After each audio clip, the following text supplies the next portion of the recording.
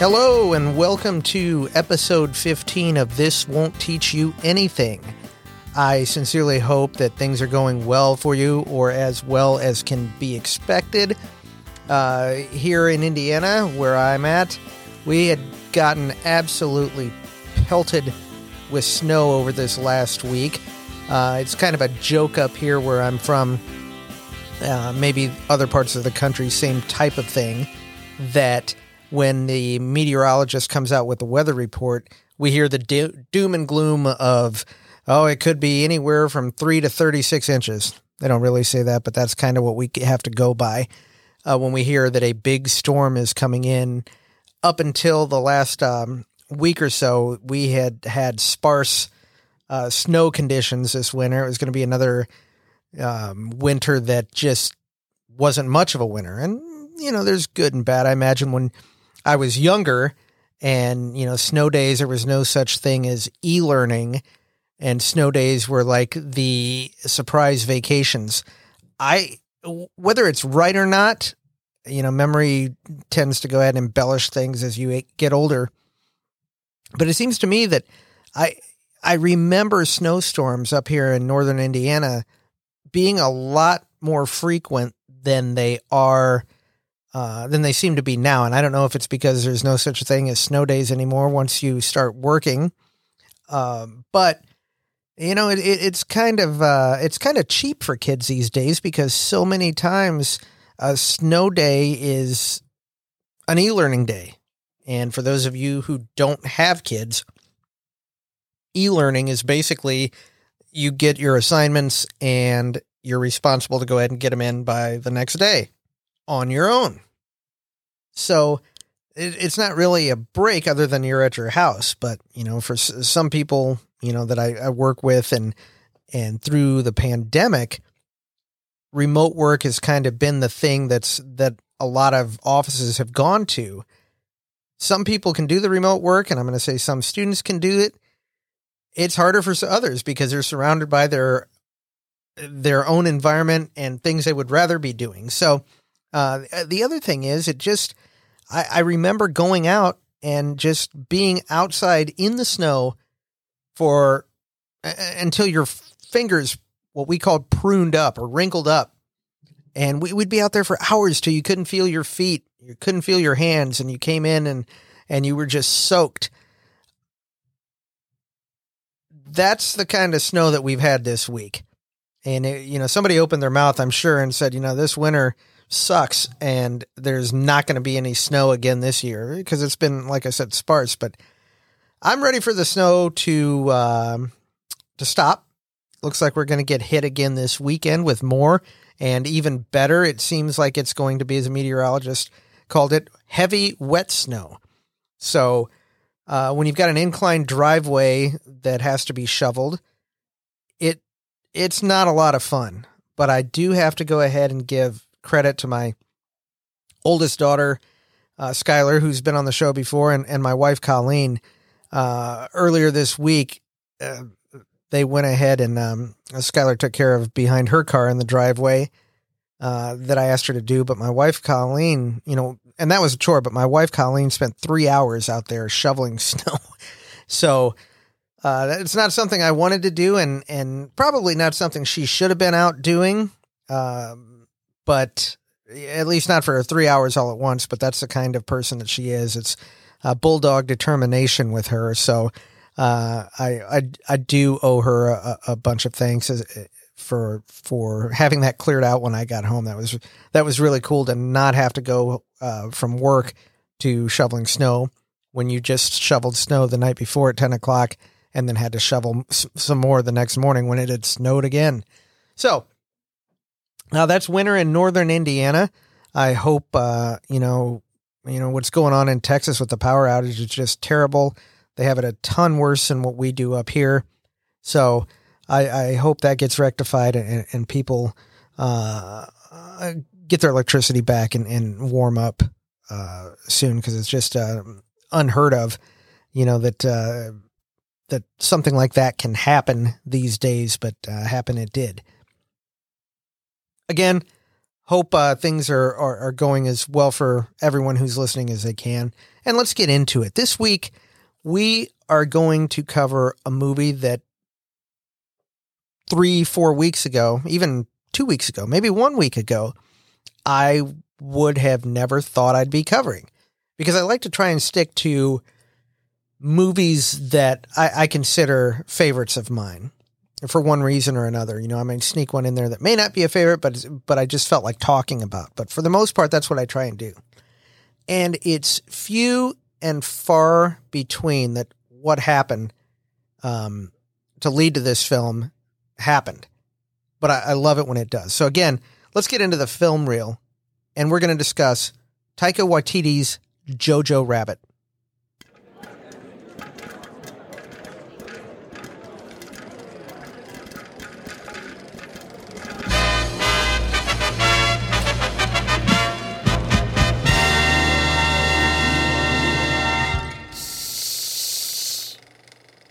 Jojo Rabbit is one of those films, to me, it's not going to be everybody's, as I used to say, cup of tea, but for me, it was a film that I'd wanted to see and had just not found it. You know, I'd go onto iTunes on my Apple TV and look to rent it, and it was available to purchase, but not to rent.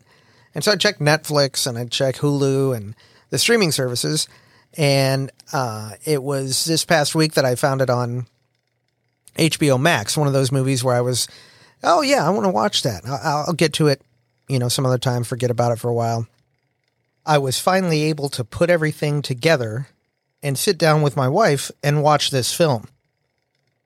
Now, I mentioned that the film Jojo Rabbit was directed and had the screenplay adapted by Taika Waititi, the director of What We Do in the Shadows, and more notably, that I'm sure many of you, if you're listening to this podcast, have seen Thor Ragnarok. And for me, really the guy that made me have more than just a passing interest in Thor, really rejuvenated that Marvel series, which for me, the first two films I'd always thought were the weakest of the Marvel films. So, really, really wanting to see something, you know, that wasn't big budget, but looked like it had a really interesting story, and to see what he could do with it, because I was a fan of his other work. He didn't disappoint. Again, this is my opinion. The film did a very modest $33.4 million in the U.S. and worldwide, right around $91 million. So it was not a blockbuster by any sense of the imagination. It did, however, win the Oscar for Best Adapted Screenplay for Taika Waititi. So, and well-deserved. Now, I've seen various interviews and read things. It was a movie, is a movie that is such, especially in these times, just you can't even think about how the pitch of this film went. For those of you who don't know the premise of this film, it's told from the viewpoint of 10-year-old Johannes Betzler, who goes by the nickname Jojo. Pretty normal stuff so far. Jojo has an imaginary friend. It's a period piece that takes place during the tail end of World War II. Okay, fine. You know, things like this have been done before. Jojo is a German. Jojo is a Nazi in the Hitler Youth. Okay. His imaginary friend is Adolf Hitler. So, you know, at this point, what is this film, right? I encourage you to watch the trailers. It is what I would call a dramedy. And again, in the pitch meeting, how does this go off, right? 10-year-old Nazi, Adolf Hitler's his imaginary friend. Doesn't sound like, especially in this day and age, anything that's going to go over well. Well, Taika Waititi is just does a masterful job with this film. And the Fox Searchlight, who finally greenlit this film, did it on the condition that he play the part of the imaginary Adolf Hitler. Now, for those of you who don't know, Taika Waititi is from New Zealand, looks absolutely nothing like Adolf Hitler, but in the film he's made up and does pull off a version of Adolf Hitler that is imaginarily unbelievable or believable. So again, you see what I mean when I say, how did this even get made? It tackles things, and I may delve into spoiler areas here, and I'll try and give the warning here. I'm going to try and stay away from it because there's so many. It's just a film I think that should be experienced with unspoiled. So maybe I will stay away from the spoilers. But basically, JoJo is fanatical about Adolf Hitler, and he looks up to him like other kids may look up to a baseball player or an NBA player or a football player. Again, twisted, I know, but it's done in a way that has an innocence to his character. At the age of 10, how many of us had an interest in politics? Hitler, to the people of Germany, was a rock star. He wasn't out there telling all the seedy stuff that was going on behind the scenes. Wasn't a good guy by any stretch of the imagination. Often voted the worst person in the history of the world. So again, for this movie to get made and with a comedic edge is just amazing by itself. Now, the film stars, as I mentioned, in the role of JoJo, Roman Griffin Davis, and it was his first role, and everybody in this film does a fantastic job, especially Roman Griffin Davis is just done with such an innocence and flair, but during the more serious moments of the film, is just handled by someone who you would think had a lot of acting experience under his belt. Also stars Thomasin McKenzie as Elsa. And Elsa is a Jewish girl who JoJo's mother has hidden in their house. JoJo doesn't know it, but he comes across her. And these I don't really see it so much as spoilers because are things you find out, which I would encourage you to watch the trailer in the trailer. So it's just setting up the premise of the story. JoJo's mother is played by the fantastic Scarlett Johansson, who, most often is these days is known for Black Widow, but is just a fantastic actress, from way back in Lost in Translation with Bill Murray, to more recently Marriage Story, which is not. It's a film that is so grounded in reality that it's like, almost kind of like, ouch, that's too real. We also have, as I mentioned, Taika Waititi as Adolf, imaginary Hitler, and in a just phenomenal toned down role. And his introduction isn't so toned down, but just lets the role play, as it needs to be played. Sam Rockwell, as a Nazi captain that was sent from the front lines after an injury, to basically run this camp for the Hitler Youth. At its core, Jojo Rabbit is a film that does a fantastic job of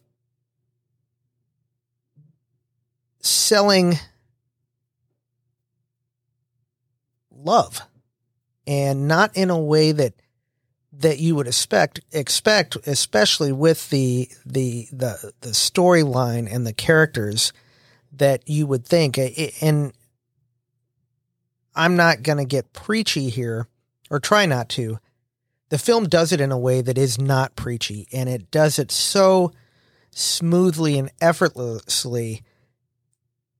Again, using, through the eyes of a 10-year-old boy who's just been told throughout probably as much as he can remember by someone he idolizes that other people that aren't German, in this case Jews, are bad people and you should just hate them because they're Jews. We don't see scenes of concentration camps. We don't see anything like that, but anybody who knows anything about history already has that part filled in. And so when you meet Elsa, when Jojo meets her, and again, this is in the trailer, it resonates, and it's done with a comedic effect. But Jojo has just been fed these things, that Jews can read minds, that Jews have horns, that Jews are this and Jews are that. And he believes it because it's what he's been told by his idol, by his government. And at 10 years old, why would they lie to him? So to him, all those things are true. And that's a danger of filling the heads of our kids with things that maybe biases we might have. And I'm not saying that people are biased towards people, but you can, you got to be careful, right? With what you do. Now, if you're a Cubs baseball fan, you probably want your son to be a Cubs baseball fan, so you can go ahead and share that with them. No harm in that, right? But I'm sure there's people out there that are bigots that go ahead and share those type of views with kids, and those kids don't question it because it comes from someone they trust. That's where this film really excels. And I don't like being preached to. I didn't feel like I was being preached to in this film. The story is so engaging and done in such a way that just makes you want to be better at whatever it is you lack in. It really gets you right in the chest. Now, along with all the comedic relief and Jojo's best friend Yorkie, who also has some of the best lines in the film and just an amazing job of acting himself. There are moments that snap you right back to reality, and it wouldn't matter the setting or the time. Things happen that just are a gut punch that you don't see coming. And I've talked about often during this podcast about films. I want a film to make me feel something. I don't want to forget. I don't want to see films that I forget a few days later, a year later, saying, I think I saw that. I put Jojo Rabbit, for me, as an instant top 10 of mine. After seeing it twice, I watched it on a Friday night, and then I watched it the very next day, right around lunchtime, because I knew at that point, after seeing it one time, that I wanted to talk about it on the podcast. And I try to, let movies, marinate in my head after I see them for a little while before I think about, is this something that is going to be with me for a long time as a favorite, or is it just something new that happened that is shiny and I'm going to forget about it in 6 months? It's only happened to me twice with films, and I was just talking to my wife about it, to where I watched a movie and didn't have high expectations, and it just knocked me out. It's happened twice. Now, I'm not saying that the other movie I'm about to mention is that I had low expectations. I guess I had no real expectations one way or the other. And that was Silver Linings Playbook, which I've already done a show on. And now Jojo Rabbit.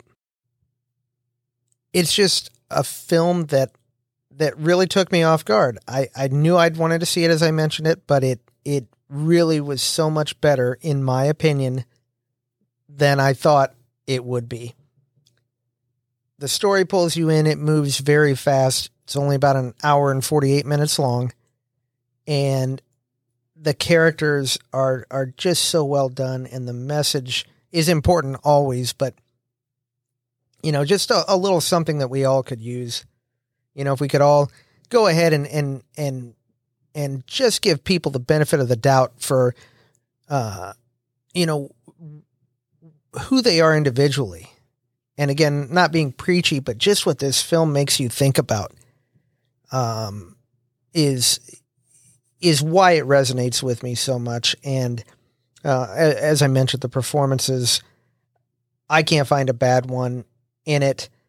And it's just, it's so surprising that you can take a subject like this with the type of characters in it that, you're just not supposed to be able to identify with. But it shows that at 10 years old, for the most part, we're all innocent at 10 years old. And even though Jojo wants Elsa, the Jewish girl that's been hiding in his house, has a conversation with her. Again, this is something in the trailer, not something that ruins anything.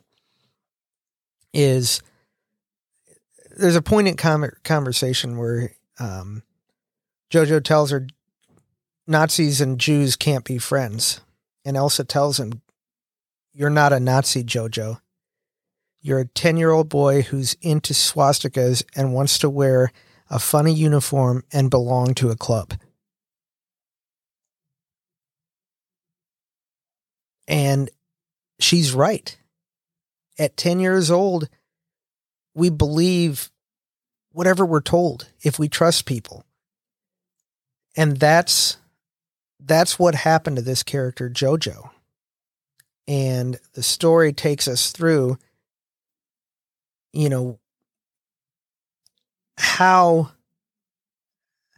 how he goes ahead and learns different from what he's been taught. There's side plots that have to do with other differences that other characters have, and how they deal with them. So I want to say more, but I don't want to ruin this film, because I'm sure, given the box office take, there's a lot of you out there who have not seen this film. It's not for everybody, I'm sure. We all have our own opinions. For me, if you've liked any of the movies that I've talked about that you hadn't seen, and trust me to go ahead and recommend another one, Jojo Rabbit comes from me, highly recommended. Not that I know anything, I just know that I really enjoyed this film.